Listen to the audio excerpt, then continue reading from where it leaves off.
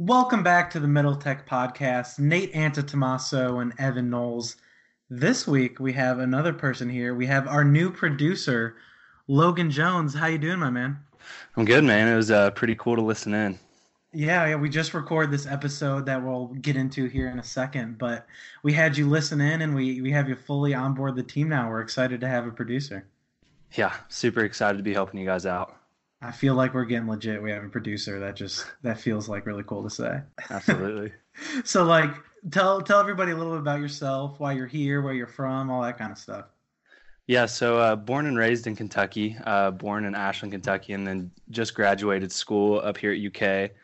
So I think that's the thing that I was most excited about joining Middle Tech was just how passionate I am about Kentucky and then entrepreneurship as well. So I feel like Middle Tech is just a real good crossroads between those two things.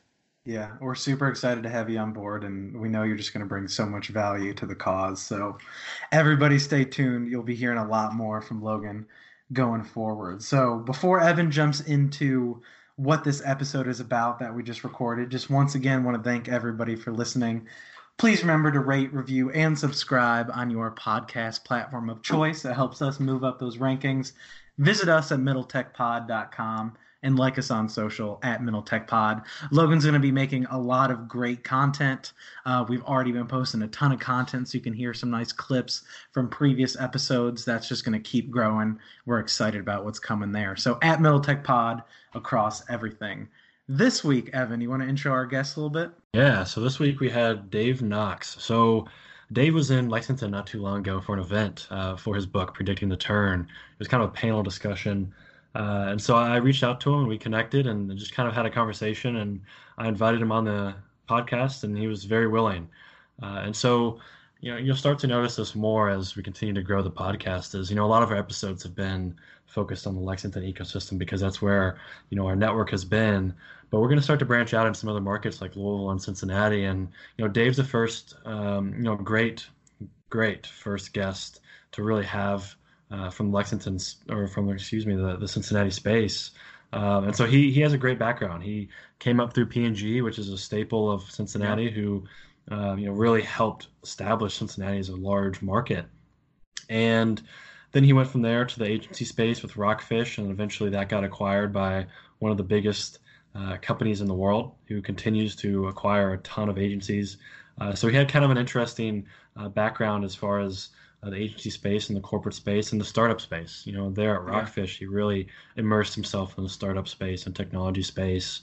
And so he used that experience to get into some other ventures, one being his book, Predicting the Turn. We spoke a pretty good amount about that book because it's a really important topic about how large corporations are integrating themselves into startup ecosystems around the country because they need that talent and those ideas coming out of those startups to sustain themselves. And so it's a really great conversation. It's really exciting. It's also exciting, like I said, to get more into other markets outside of Lexington. So really awesome episode, and he shared some amazing perspectives and experience.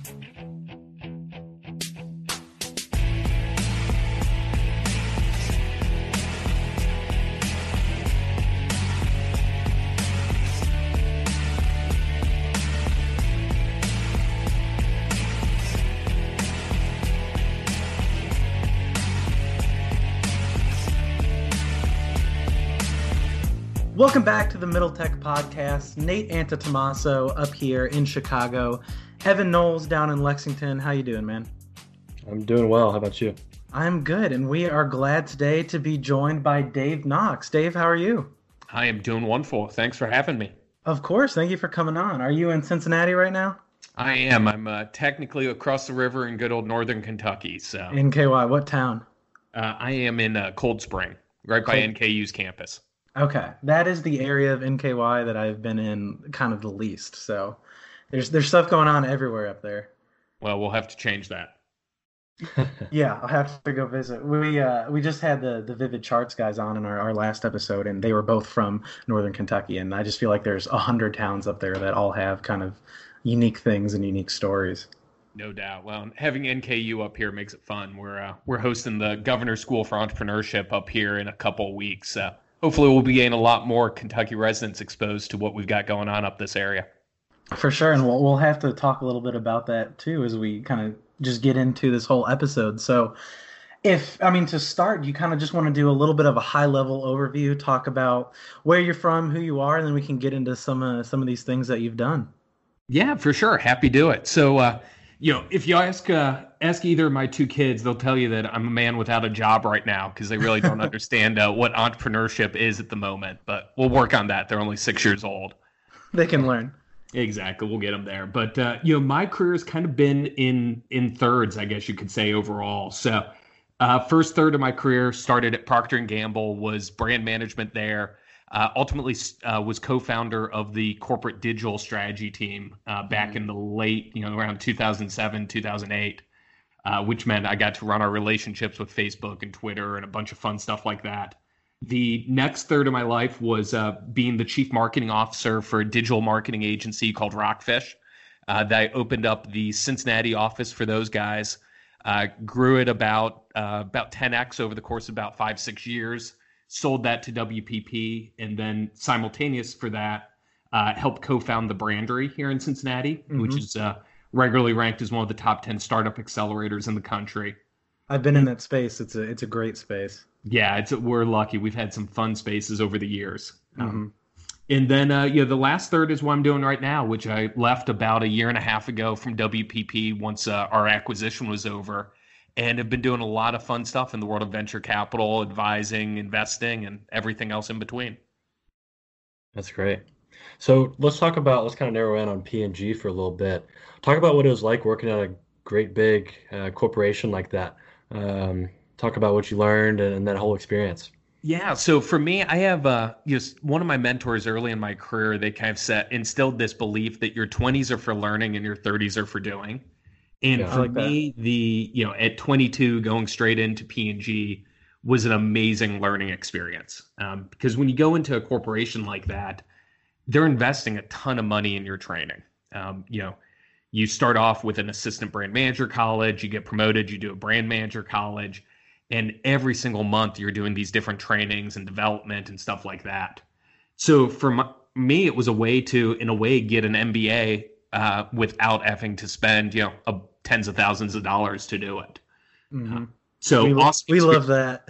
We talk all the time about higher education and different experiences instead. Exactly. So that's what it was. I mean, and it, it's one at the age of 26 when they promoted me brand manager. I'm down on the Walmart customer team, and I'm running a book of business of $900 million and a marketing budget of $21 million. Like a 26-year-old shouldn't get to do that.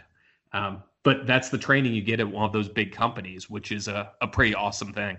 Yeah. So what was your title when you started? And then just kind of real quick, like what was your path to at 26, having such an impactful position, and why do you think you were set up to succeed in that position? Yeah. So the path to advancement, in terms of P&G to become a general manager and, hopefully eventually a CEO, et cetera, is the brand management function. So I came in what you'll hear shorthand called an ABM, which is an account-based marketing. It's assistant brand manager. So that's why I kind of dove into. And I had the very sexy, fun job at the age of 22 being the assistant brand manager for Secret deodorant. So somehow that was a good idea, but it worked out well. So that's why I started on. And that brand was actually within the P&G Beauty division. So was working on that, and I was on Secret. A lot of my peers across what we called the bullpen were on Old Spice, so got to work a little bit on that. Yeah, I mean there are just some huge brands under that company that are just amazing to have the experience to learn from and to work with. Exactly, yeah. So it was awesome to start there and kind of get that flavor. And for me, that was 2003 that I did that, and think about that time and period. It was after the first .com crash, and most P&G folks that were in my job were actually coming out of MBA programs. So, Harvard and Penn and things of that nature. And I was coming out of Miami University, public school, Midwest, et cetera. Yep. And so a lot of those MBAs were scared of digital because they saw friends that, got job offers pulled the year before. I didn't know any better, so I just kind of jumped into that, and that's what set me on the path. Yeah. Interesting. For sure. Where did that path take you after P&G then? Yeah, so that path is what ultimately led to joining up with Rockfish. So Mm-hmm. 2006, 2007, when I got sent down to the Walmart team, I met an entrepreneur who had just left Walmart, a guy named Kenny Tomlin. And Kenny had started this little agency called Rockfish and Mm-hmm. got to know him his first year, followed his success when they did the Walmart Moms campaign, which was, one of the first social media things out there. Then watched them get named to Ad Age's inaugural Small Agency of the Year. So Mm-hmm. just kept in touch with Kenny, and I was talking to him and kind of seeking his advice because I knew I was kind of at the time I decided I wanted to make a jump away from P&G and try something on my own. And Kenny said, "Well, why don't you come join what we're building here at Rockfish and open up the Cincinnati office for us?" So that was the jump I made in 2010. Yeah, talk about some of the biggest learnings you got from the agency space versus the corporate space. Yeah. What's the big difference there? Yeah, so the biggest learning was frankly what entrepreneurship looks like. P&G, they taught us how to run a business and massive P&Ls and everything else. But you actually really didn't own the L part of the P&L. It wasn't my choice to decide which office space do we buy. Do we get something that's $25 a square foot or slum it for $5 a square foot? Do we get the nice chairs or not do the chairs? Do you do the trip to New York? No, because you just spend your travel budget. Yeah. So jumping to the agency world was actually a move more to jump to the entrepreneurial side than to jump to the agency side. Because I knew I needed to learn that and develop it. And part of that was actually some guidance I got from one of your guests a few weeks ago, Wendy Lee, who's been one of my mentors in life. And it was Wendy who said, you need to go 1 degree closer to where you want to be. And that anybody that jumps too many degrees ends up falling flat on their face. And so for me, making the jump to agency, I went from big company P&G to small company in Rockfish, but my clients were still big companies. So I was only 1 degree away that I was making that leap. And if it wasn't for that, I could have never made the moves I've made since then. Yeah, I really like that kind of piece of wisdom there. Yeah, Wendy's she's one of the smartest people out there. That's for damn sure. Yeah, she was a great guest. Very wise. You can always tell a difference between straight intelligence and wisdom when they start telling stories. Parables and stories is right when you can really tell that somebody's truly got wisdom. That's the truth. truth. They have the experience to couple with the intelligence. Yeah. Exactly. Well, it's one of the things we always said day one at Brandery when we introduced startups to talk to their mentors. Was there's going to be people that give you opinions and there's going to be people that give you advice, and the ones that give advice are ones that have the experience and the wisdom and they've gone down the path. Don't listen too much to people that just have opinions. Yeah, got it. So talk about the acquisition. What was that experience like? Why was the acquisition done? Just talk about what that looked like. Yeah, so the acquisition ended up actually happening about 1.5 years into me joining the company. But then we proceeded to go down a 5-year earnout period, which is pretty typical in the agency world. And end of the day, holding companies are built by acquisitions. WPP, if you look, I think over 2014 through 17, they were the most acquisitive company in any industry across the globe. 1 year, I think they bought 51 separate companies. It's wild. Yeah, it's kind of insane when you think of it that way. Yeah, company every week. Yeah, exactly. So that's just how that world is built overall, because it's an acquisition of talent and it's an acquisition of relationships. Yeah.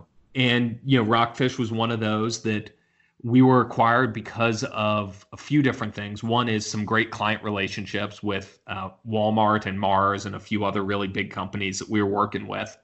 But we were also acquired because we were part of this next wave of what a digital agency was.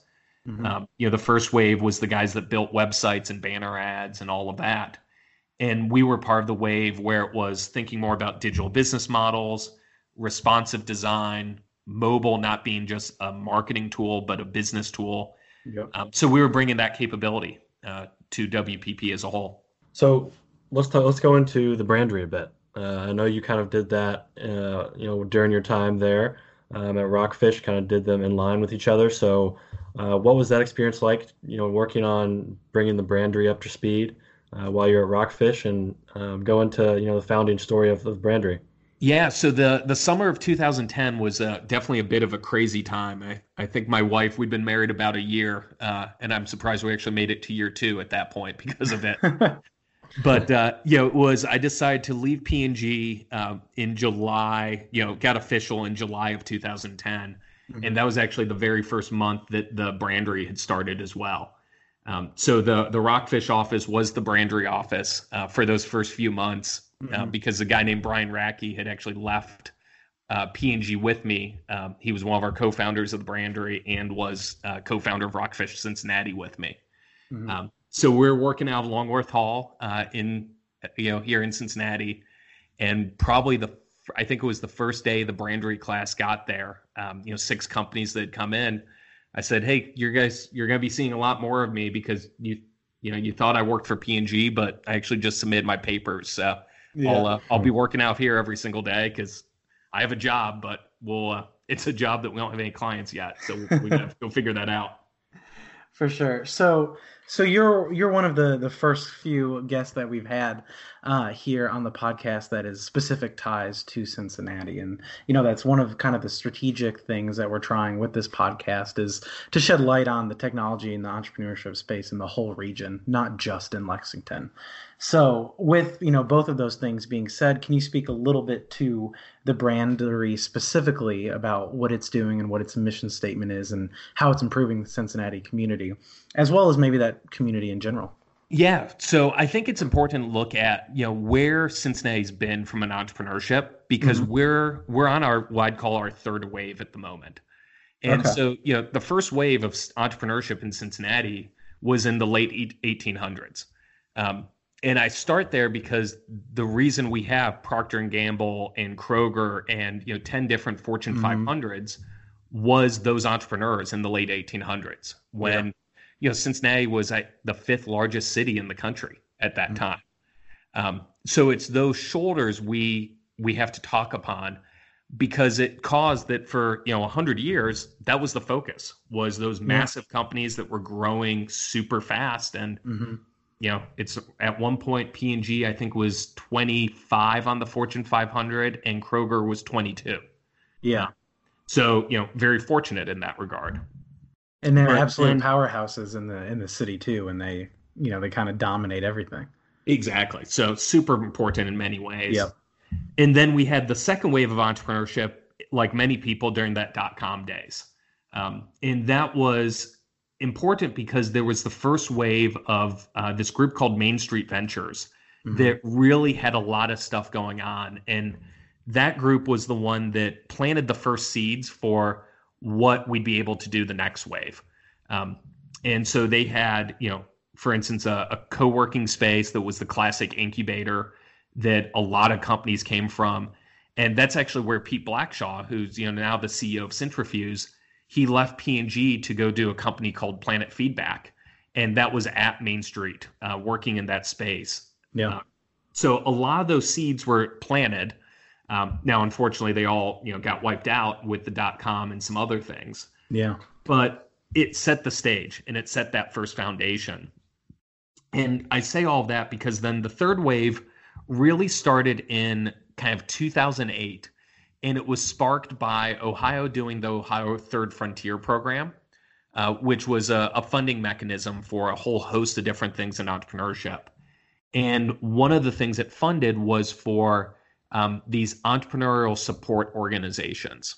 And that was vital because it was those dollars that actually led to Cincy Tech, which really became the spark for a lot of the seed funding here in town. It's ultimately become part of the funding for Centrifuge, and it was part of the funding for the Brandery. So Cincy Tech started that late, call it 2008 time period. The Brandery started in 2010. And entrepreneurship was pretty weak at the time. We knew we had a lot to do. And that's why when we launched the Brandery, we were probably the 15th or 20th accelerator in the country. And we decided to launch it really based on our history. And we knew that branding and everything that went into that was our history and our strength. Mm-hmm. So that's why we called it the Brandery. We had the theory that, you make beer in a brewery, let's make brands in the Brandery. Yeah. So, maybe not the most creative way, which is bad if you're branding guys, but it worked. I like that. So did it start as a pure accelerator, or kind of, what are some of the programs and how have they grown over time? Yeah, so pure accelerator. So one of the first things we did, I was doing some corporate venture capital work for P&G at the time, and had done an investment that was actually in Boulder. So was going out there for board meetings and sat down with David Cohen, right? I think it was the first or the second class of Techstars, and sat down with him, talked about what we had going on, and he was the one that really encouraged us to play to the city's strength. So we based it straight off of what they did, role modeled pretty much every single thing off of Techstars.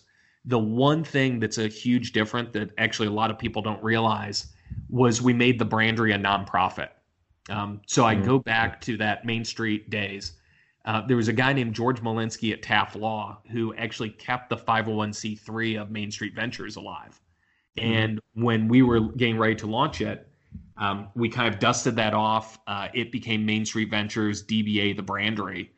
And what we did was all of the equity, so the standard 6% we got in every company, it went to an endowment called Main Street Ventures.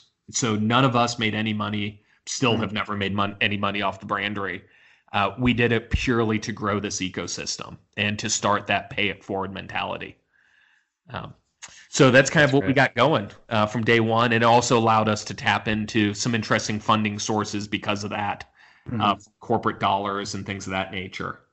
Yeah. So, we've had 8 classes, I think now, over 85 companies gone through it, north of $150 million raised for the companies. Wow. And the really fun thing was while we were doing it to grow Cincinnati, we pretty strongly believed that if we made it feel like economic development, we'd never get the best companies to apply. Mm-hmm. And so instead, we just said we were going to make people fall in love with Cincinnati once they got here. And, the end result over our first few classes, I think it was only 10% of the companies were from Cincinnati that got in, but 70% of the companies end up staying in Cincinnati when the program was done. That's awesome. Where were you pulling from across the country? Any big spots? I mean, literally everywhere. So, if you look, our first class, our best company that class, or at least the one best being they raised the most money, was a company called Giftiki. They came from Houston, Texas. So, we got them the first class. Yeah.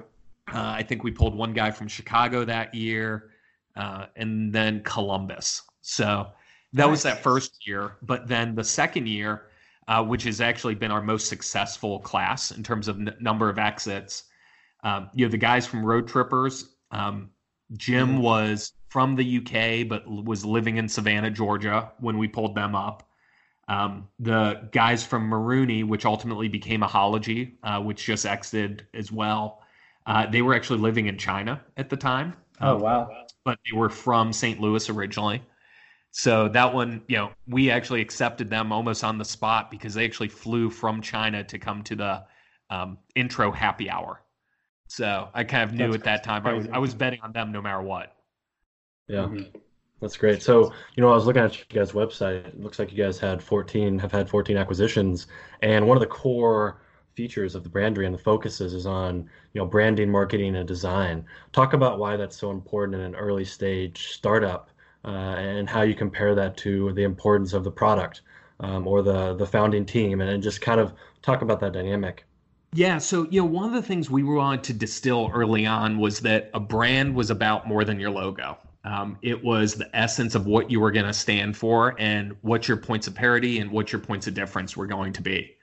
And so we drilled that in from day one because we actually thought that we could help companies get through the lean startup cycle quicker by really narrowing in on how they want to be differentiated versus just building everything. So it was a twist on the traditional kind of Silicon Valley approach, but one we thought would help in a lot of different ways. Another factor of it is we just knew that there's so much amazing design talent here in Cincinnati that we could really use that to the advantage of our companies. And, everybody's working on a version of your idea somewhere in the US, if not the globe. And so if we could make you stand out and, make this world-class looking startup, we thought that could give a leg up as well to really get companies going. And that's sense. One of the reasons that, one of the cool differentiated things we did, and it's part of that choice we made to be a nonprofit, caused this to be a community effort versus just a couple guys doing an accelerator, is that we actually got the entire agency world of Cincinnati became massive supporters of the Brandery. Mm-hmm. So one of the things you got when you were accepted was every team was matched up with an agency that donated help pro bono. So you were getting, designers that were doing graphic design for P&G during the day, and they were designing your brand's identity on the nights and weekends, all completely free of charge, pro bono, as part of that community effort. That's amazing. That's special. So talk about the the biggest success you think has come out of the Brandery and why. Yeah, so I think there's a few different successes. So the one that put us on the map from, I think, an attention standpoint was one that, unfortunately, the end result wasn't success, but it helped us as an ecosystem a lot, was a company called Flightcar. So they went through us, then they actually went out to Y Combinator, ended up getting funded by General Catalyst, Andreessen Horowitz, Brian Chesky as an angel. Great company. They end up being acquired by Mercedes-Benz ultimately. But that was one that really, I think, showcased to the community taking a bet on a very different type of company because the three founders were actually all 18 years old when we accepted them. Wow. And I think everybody thought we were crazy in the ecosystem. And, it's a company that ultimately was valued over $100 million. So that one was a great, just from an image, changing the view of the community. But the two that are probably the biggest successes were our two exits over the last year, which was Road Trippers and Ahology, because both of those businesses sold for about $50 million. But both were examples of what we could do for the ecosystem. Road Trippers ended up selling to what was essentially, I don't want to call it a merger, but was kind of a joint venture between a few different players that ultimately became TH2. And they're building their North American headquarters here in Cincinnati. So great example of the startup could be a building blocks to something bigger. And then Ahology was another about $50 million exit. And they sold to Quotient. And Quotient is the old coupons.com. And what people don't realize is Quotient has about 140 people here in Cincinnati. It's their second largest office after San Francisco. And so with that one, they decide to keep Ahology here in Cincinnati. They're part of that team that was already here, and they're just killing it and growing like crazy. So that one is, I think, also helping make the case of, big technology companies. You can buy some amazing companies and some amazing talent and open up secondary offices in the region because of it. That's awesome. So the Brandery, I mean, we could have done a whole episode just about this. I think there's so many cool stories that have come out of that space and so many very real impacts on the Cincinnati community as a whole. But even that is just part of what you've done since you left WPP. So going on from there, it seems like you are an entrepreneur, and it seems like you have a bunch of different things that you're working on right now. So let's kind of just dive into them. Yeah, no, I appreciate that. Yeah, it's fun. So I left, like I said, it was about a year and a half ago. Yeah. And when I left, one of the things I had going on was I'd actually just published a book called Predicting the Turn. Yep. And Predicting the Turn was basically about the life I just lived over the last, call it 10 to 15 years. It's called, the subtitle is The High Stakes Game of Business Between Startups and Blue Chips. Yep. And, the inspiration for that was that during the day I was working, our clients at Rockfish were Ford Motor Company and Unilever and Kimberly-Clark and, go on. But then on the nights and weekends, I was working with companies like Flightcar that were trying to disrupt the automotive industry and car rentals and everything else. Mhm. And what I found myself doing so often was being a translator between that world of blue chips and that world of startups, because a lot of people haven't had their feet in both of those worlds. So that's kind of what I found myself doing, and making people realize that it's not one or the other, but the potential for both sides to work together can create some really big and meaningful things. Yeah, Sure. makes sense. So talk about, predicting the turn. What is the turn? Yeah, so the turn, for anybody that's a poker player in Texas Hold'em, the turn is that it comes later on, and it's that fourth card that comes up. And the turn is that moment that I think is a lot of time pivotal in a poker game. Because if you're still in at that point, you think you have a chance to win. But it's where reality starts to set in. And so that's what the terminology was played up on. And the turn in the world of business is really kind of directed at all of those big companies that they're looking at the next year, 5, 10 years, and they think the game that they've been playing is the game they're going to still be playing. Yeah. And what the turn is that moment when your industry and your business actually changes, and you better realize the game is changing, or you're going to get stuck, losing everything. So, in the description of the book, you say that, newer, younger companies abide by, a different set of rules. I assume that relates to how nimble they are, how quickly they can move, that they're disruptive.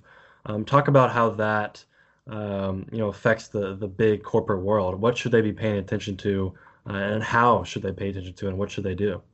Yeah, so I think, one of the things that so often happens in the world of big companies in the Fortune 500 is you're so used to how the game of business has been played that you think that's how it's always going to be played. Yeah. And, so you look at something like, let's take, personal care and how that's played out. A company like Dollar Shave Club or, Harry's, which conveniently, we're recording on the day they just sold for 1.3 billion. Those guys went about in a way that a P&G and others never could. And they never could because going direct to consumer wasn't a novel idea. But there was no way for an incumbent to do that because they'd have to go explain to Walmart and Target and other partners why they were selling direct instead of working with them. And that is an example of just a different set of rules that the big companies couldn't play by. There's a great class that Aaron Levy, the founder of Box, helped teach out at Stanford that's called The Industrialist Dilemma. And that's what those guys were stuck with, is how do we play in a way we know we should, but we just can't get rid of some of our historical things. But the other part of it is not realizing that how a consumer views your category is changing. So at one point I got a call from one of the big beauty companies, and they said, hey, we're looking at our premium line of skincare, and it's been down 20% every quarter for the last year, but the entire category has been down, and we can't figure out where the share is going. Yeah. And it's because they were measuring, looking at Nielsen reports and all the traditional ways to look at it. And what we helped them realize when we started digging into it at Rockfish was, one, the category was shifting, that it wasn't being bought just in Walmart and Target and Kroger, but it was being bought in dermatology offices and on Shopify websites and these places that weren't being measured. But then also what was happening was you had a generation of consumers that weren't just thinking about skincare was a cream that you put on your face, but it might be a beverage that you drank, like an Aloe Glow that had benefits. And they couldn't wrap their mind around it because they never thought about skincare being anything other than a white cream that went in a bottle. Yeah. So what are some ways? I mean, I think that's a really good example, and that shows that, for every vertical, there's probably 100 different ways that things are happening now in our niched off society. that are just different ways that consumers are consuming products and consuming information that these companies might not be aware of, might not be measuring, might not know how it's going to impact their bottom line. So, in a general sense, what are some ways that large corporations and brands in general can keep their ear to the floor and know what's happening and be able to be there as those changes happen? Yeah, so I distill it down to this concept I call market intelligence. Hmm. And market intelligence is the so what of engaging with startups and Okay. engaging, whether you're talking corporate venture capital, acquisitions, partnerships, anything across the board. It's the very art of engaging with startups gives you this ability to predict the how and the when the future of your industry is going to happen. Hmm. And that's the so what that I think everybody forgets. Because the problem is, a lot of cases, a big company looks at an idea that's emerging in their space and they'll pick it apart and they'll show you every reason it's a bad idea. Yep. And the problem with that is that it's actually not the job of somebody sitting in a corporate to say, is it a good company or a bad company? Because that's the job of a venture capitalist to make that decision. Is it going to be profitable? Is it going to be a good exit, et cetera? Hmm. What a corporation should be doing is looking at all of the different things that are emerging and seeing, can they figure out a market intelligence from it? Is there something they can learn? So take, subscription commerce back in 2010, 2011. Yep. There were 50 startups funded with $300 million of venture capital. It shouldn't have been anybody's job to say, well, Dollar Shave's a good idea or a bad idea. Birchbox is good or bad, so forth and so on. Yep. It should have been, okay, the very fact all of these companies are out there, that's an indicator that some very intelligent people are betting that there's something big going to come out of this. Hmm. So if that is true, what does that mean for us? Will a shift happen in terms of consumers wanting to buy things on a monthly recurring basis? Hmm. And guess what? It wasn't just Bark Boxes of the world that came out of that. It's the fact we now pay a monthly fee to Netflix and to Spotify and go down that list. That Yep. subscription came about in a big, big way. And those subscription commerce companies, those were just the canary in the coal mine that indicated something was coming down the pipe. Yeah, if I'm a big corporation and I'm watching these things begin to emerge, what's the decision look like between, do I acquire them? Do I try to build that in-house? Because, like you said earlier, Harry's, Dollar Shave Club, snacking brands like Gray's, they're all subscription models, and they ultimately are getting acquired. What's the decision between, acquiring versus building it in-house, and how are they thinking about that? Yeah, so I think each individual decision comes down to a multitude of decisions, with most of it being what's the strategy and objective of what you're going to be doing, Hmm. and what's the culture that you have to be able to do it. So, Harry's, I think, is a super interesting one to look at it. That, the company that bought them is the owner of Schick and a few other companies. And they're making the founders of Harry's essentially I think it's co-presidents of North America. And so that was a talent acquisition as much as it was an acquisition of Harry's the business. Hmm. And that was an acceptance and a bet by that company that we are going to view this as the future of where our business is going and bringing a talent that can lead us, Yeah. because we don't have that talent in our halls. Um, Similar example is, people look at the Jet.com acquisition of Walmart. Hmm. Um, Very intelligent people will tell you that was a $3 billion acqui-hire, Yeah. because Yeah, that was, yeah, we want Mark Lore to go defeat Amazon because he has a massive chip on his shoulder about how Quidsi.com went down, and he's going to go figure out how to do this. Um, Yeah. so, and they gave him a massive power to go off and do that, and it's working in a big way. yeah, So I think there comes down a lot of different things of what do you want to do, but personally for me, I think if you're just buying the business to buy the business, you're probably destined for some failure. if you're buying the business plus you're buying some talent and you're going to give that talent room to run and an ability to succeed, that's when it's going to work out the best. For sure. So we mentioned subscription, from several years ago becoming a big market trend that now everybody is jumping on the cart with.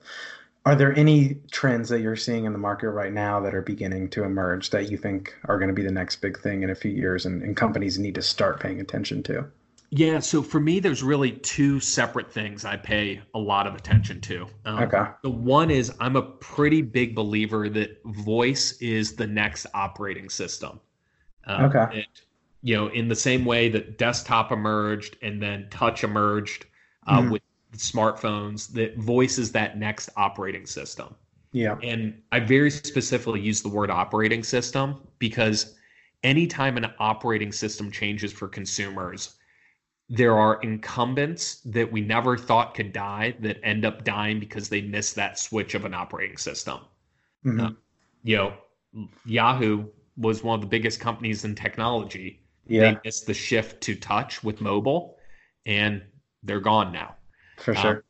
We forget that Facebook IPO'd and then stock dropped over 50% because people believed they'd missed that same operating system switch.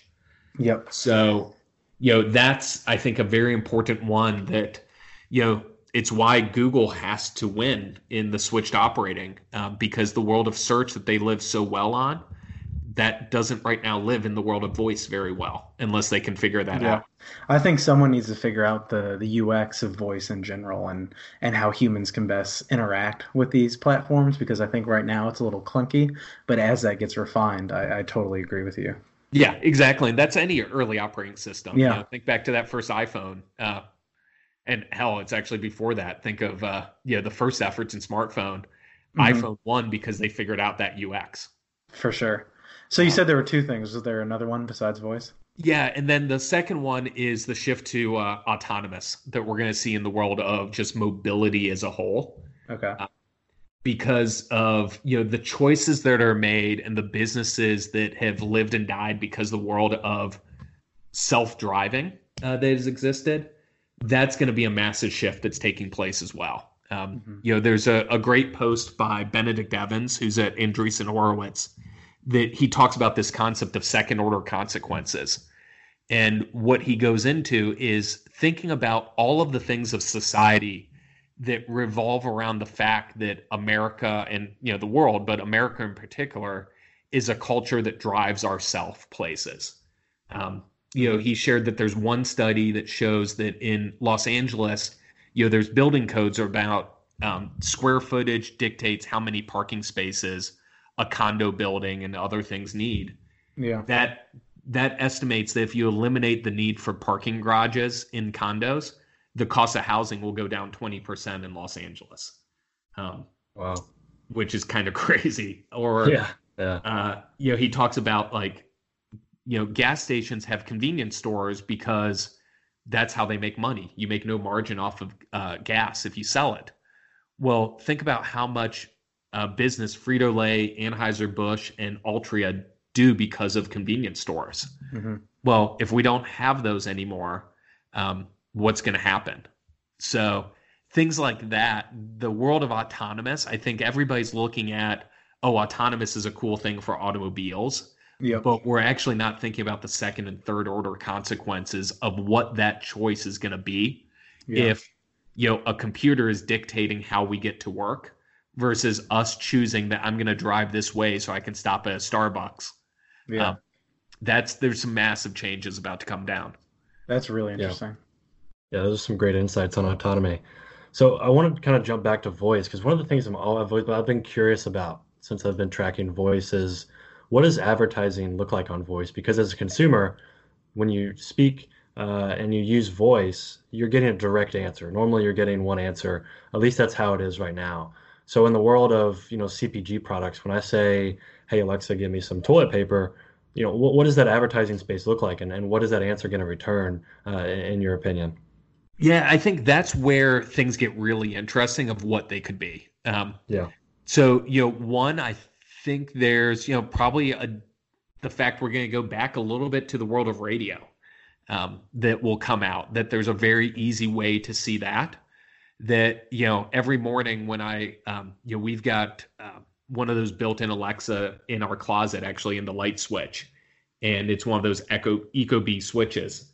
Mm-hmm. And every morning when I walk in, I say, Alexa, good morning. And I have a routine that runs that talks about what's the weather today. It plays the NPR news, etc. Right from your light switch. Yeah, from my light switch, which I love. But think about that. It's pretty easy that based on what that weather comes up, could Amazon be advertising something at that time of, hey, Dave, it's going to be raining today, so make sure that you bring your umbrella courtesy of Isotoner. Mm-hmm. Like things of that nature, I think could play out, which can seem cheesy, but it's relevance and moment of time that can definitely play out. Yeah. So I think we'll see stuff like that that will come in. But it also becomes the big question of, do you believe in the good of Amazon or the bad of Amazon? Because if I say, Alexa, order me paper towels, how's Amazon deciding what paper towels I want? Are they doing what's good for the consumer and they look at my purchase behavior and send me bounty because they know that's why I purchased before? Or do they send me Amazon Basic because that's what they make the most money on? Yeah. Or do they put out for bid just like a Catalina or something does in store right now? And whoever spent the most money to buy paper towels that month is the one that gets shipped to me. Yep. So you're doing all of that with predicting the turn. I imagine that was a crazy process to write the book, but now that it's out there and you're promoting and you're speaking, kind of how else are you filling your time? What else are you doing? Yeah. So the really fun thing is, my world kind of gets split in, 3 ways. It seems like everything in my life is kind of that way. So I've got the book as one part, but then the other 2 parts I fill my time in. One, I've taken the lessons that I learned as doing the CMO role with Rockfish, and then also the experience I've had as an investor working with a lot of companies. And I've been doing a lot of what I call executive marketing coaching. Yep. And this has been working with various companies to help them figure out what is their marketing strategy and what does their marketing organization need to look like. Because one of the things I found in a lot of companies, they hire tactical marketers early on. So they hire their search person and their content and their demand gen. And then one day they wake up and realize they need something to stitch all of that together. Yeah. And they don't know, do they have somebody on their team that could step up and be that leader of marketing? Do they go hire somebody from the outside to be the VP of marketing or the CMO? Mm-hmm. And so I get involved and help companies figure that out. And where I think I enjoy myself the most is when I find that they've got somebody amazing on their team that they just need some mentorship and some coaching and some guidance. And I can help them reach that next ring in their career. Because startups unfortunately aren't fortunate enough to have the training that we got at a P&G. So for sure, you need people to help you invest in their development and their training, because in a startup, there's always so much going on that training and improving yourself usually is the last thing on the radar. Yeah, and even operational stuff like how the best to communicate and things like that are training beyond specifically doing the actual job, but just kind of scaling in general are just so backseat because you have to be nose to the ground. Yep, that's exactly it. So been spending my time doing that, which I absolutely love. That's been really fun. And then the final thing I've been getting to do is, roll up my sleeves with those companies where I'm an investor. Over the years, I've done a lot with, different venture funds, both as an LP and an advisor, and then, angel investments and venture investments through a vehicle called Vine Street. And finally, I have the chance to spend more time with those companies and really dig in and help out with, the same things I'm doing on the consulting side, but doing it to help make some of my investments be a little bit more successful. That's awesome. I feel like that's got to be some really fulfilling work. Yeah, that part's a blast, especially those that I can get really more involved in. And I've been doing ones that are very disparate. So on one hand, good Kentucky company in Braxton Brewing is one Love that their beer. To work with. The Graders collaboration flavors are amazing. That one was a fun one. What made that one so special too is, Graeter's, it's I don't know how many generations now family owned, but I think it's 5 or 6 generations. Yeah.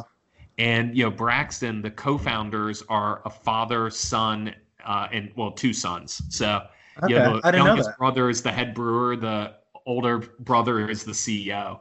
Mhm. So 2 families working together just makes that one a ton of fun.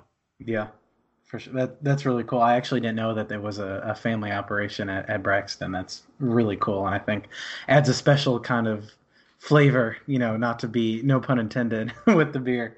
Yeah, no doubt. It's no. What's fun about that is so Jake Rouse, who's the CEO, Yeah.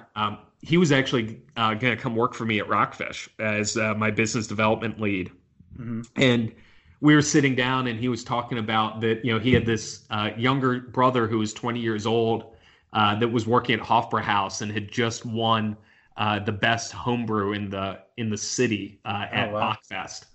And I was like, well, I think you probably should go do that instead of come work at me at That's Rockfish because you're Yeah. going to have a lot more fun. Especially that time a handful of years ago when that market was so hot. Yeah, without a doubt. So that one was a fun one. So I'm getting to work with stuff like that. But then on the flip side, another company I'm on the board of directors is a really cool company up in Chicago called Hunt Club that is trying to disrupt the executive recruiting space. Hmm. And the fact that recruiting is a pretty broken system that has a way to do a lot better, especially for high potential talent going to high growth companies. Hmm. So how are they solving that issue? What's their product? Yeah, so what's really cool that they do is they have a network of influencers. So folks like all of us that do a lot, with a lot of different people. And what they do is that network serves 2 different roles. So one, they serve a role of a connecting because, if somebody was to reach out and say, hey, do you think Nathan would be good for this job? You reaching out and saying, hey, Nathan, somebody reached out on this job. I think you'd be good for it. Would you like to learn? Works a lot better than a random person calling you that's a recruiter and hoping you'll listen at that moment. Because, those calls a lot of times fall at the bottom of the radar. So Yeah. one, they get that part. But the second part you get from that is you get a subject matter expert that, if you want to hire a VP of marketing, well, what do you want? Do you want a marketing person that's a brand person, a performance marketing, a communications? Like, what strength do you want? Hmm. And the influencer network that Hunt Club has is actually people with that subject matter expert. So Yeah. a VP of marketing or a CMO recommending another person for that type of role is going to be a lot higher quality in terms of a potential fit. So that's what they do. And what's the power of it is they actually share in the capital from that. So if Hunt Club is doing a role and an influencer helps recommend somebody that ends up getting an interview or gets placed, they actually share in the revenue from that. Yeah. Which is a really That's cool really added interesting. benefit.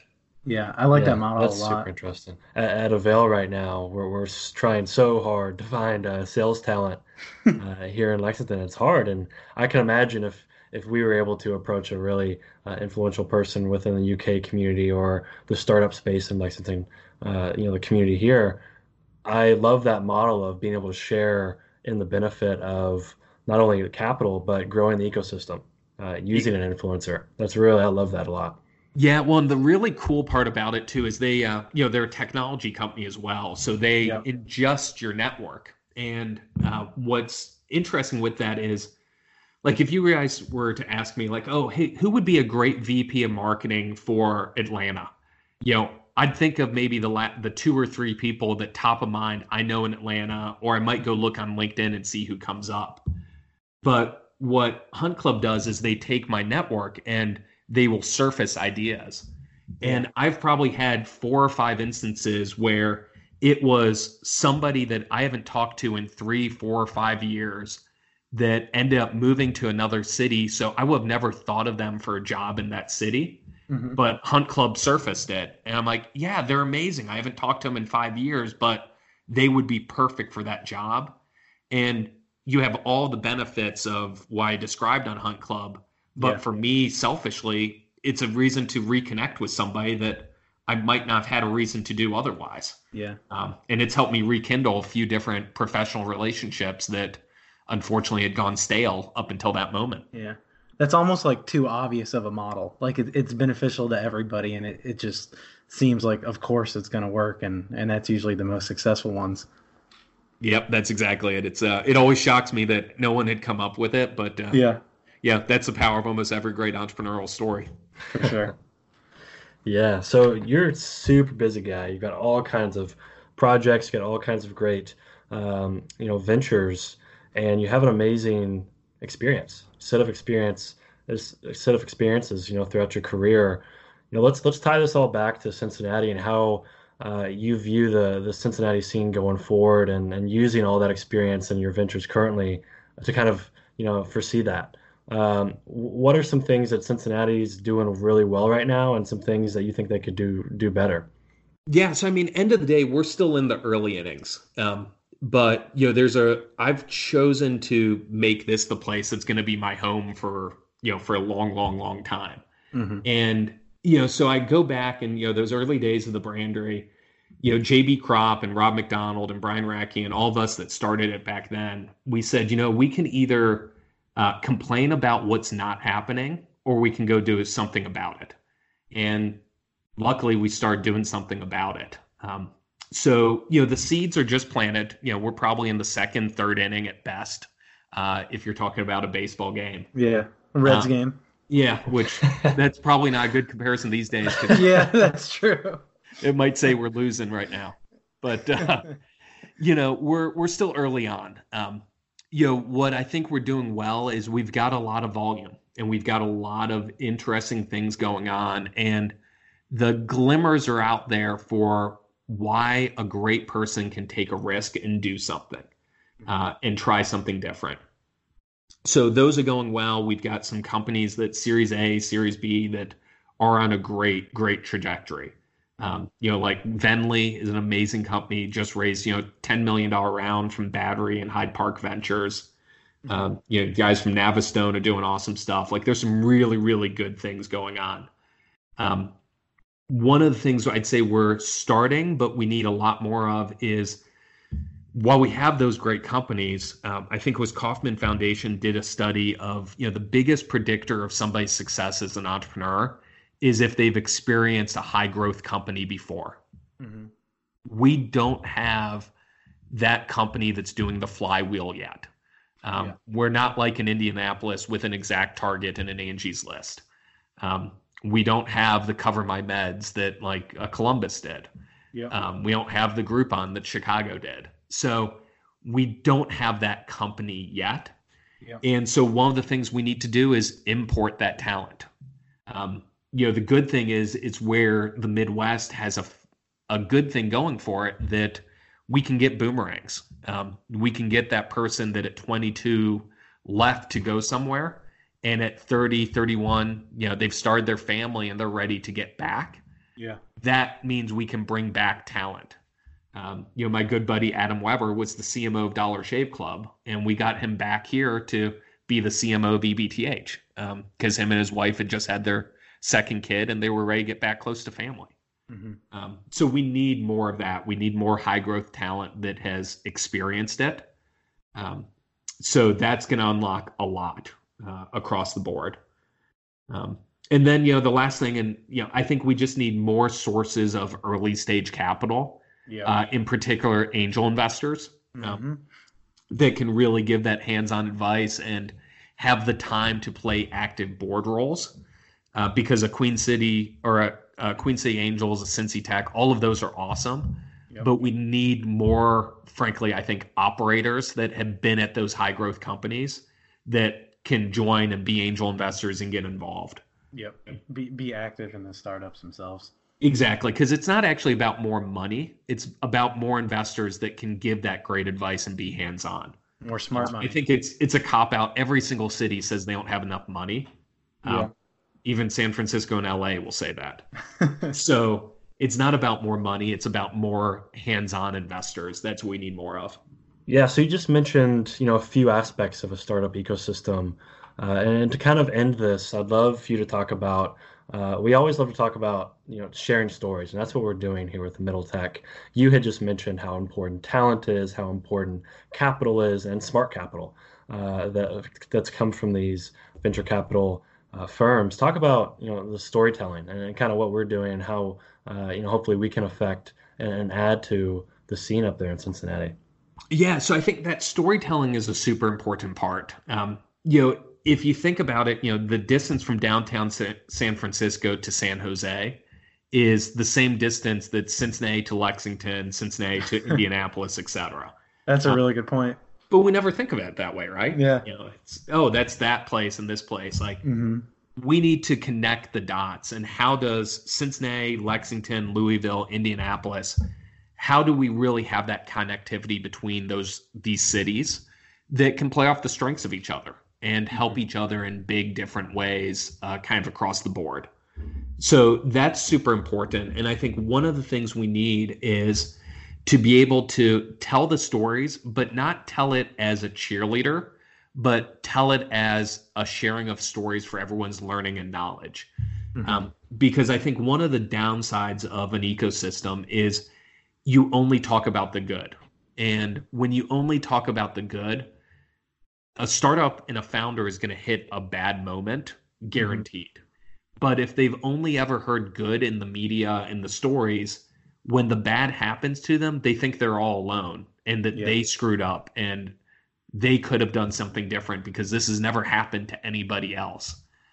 And that's what we have to realize, is that by sharing the stories amongst different cities, we can help people realize that. And we don't have to be just cheerleading and pretending. Mm-hmm. We can all join and talk about it and build upon that. Yeah, you made this mistake and it's okay. Like, you couldn't have seen that coming, but this is what we can learn. So maybe the next one can avoid that and we can improve upon it. Literally grow from mistakes. Exactly. And I think that's the problem is like, well, I know you've heard it in Lexington because I'll hear it in Cincinnati of like, well, this city doesn't know how to deal with failure. So that's the problem. And it's like, no, we don't know how to deal with failure because we're not talking about the failures. So when it happened, somebody thinks that they uniquely screwed up. And it's like, no, like, I know 5 companies that just did the exact same damn thing. It's okay. Like, let's talk about it. Let's share it. So that's what I'm so excited that you guys are doing with Middle Tech, because we need those platforms and we need people talking that and sharing it and getting that conversation out there for everyone to have.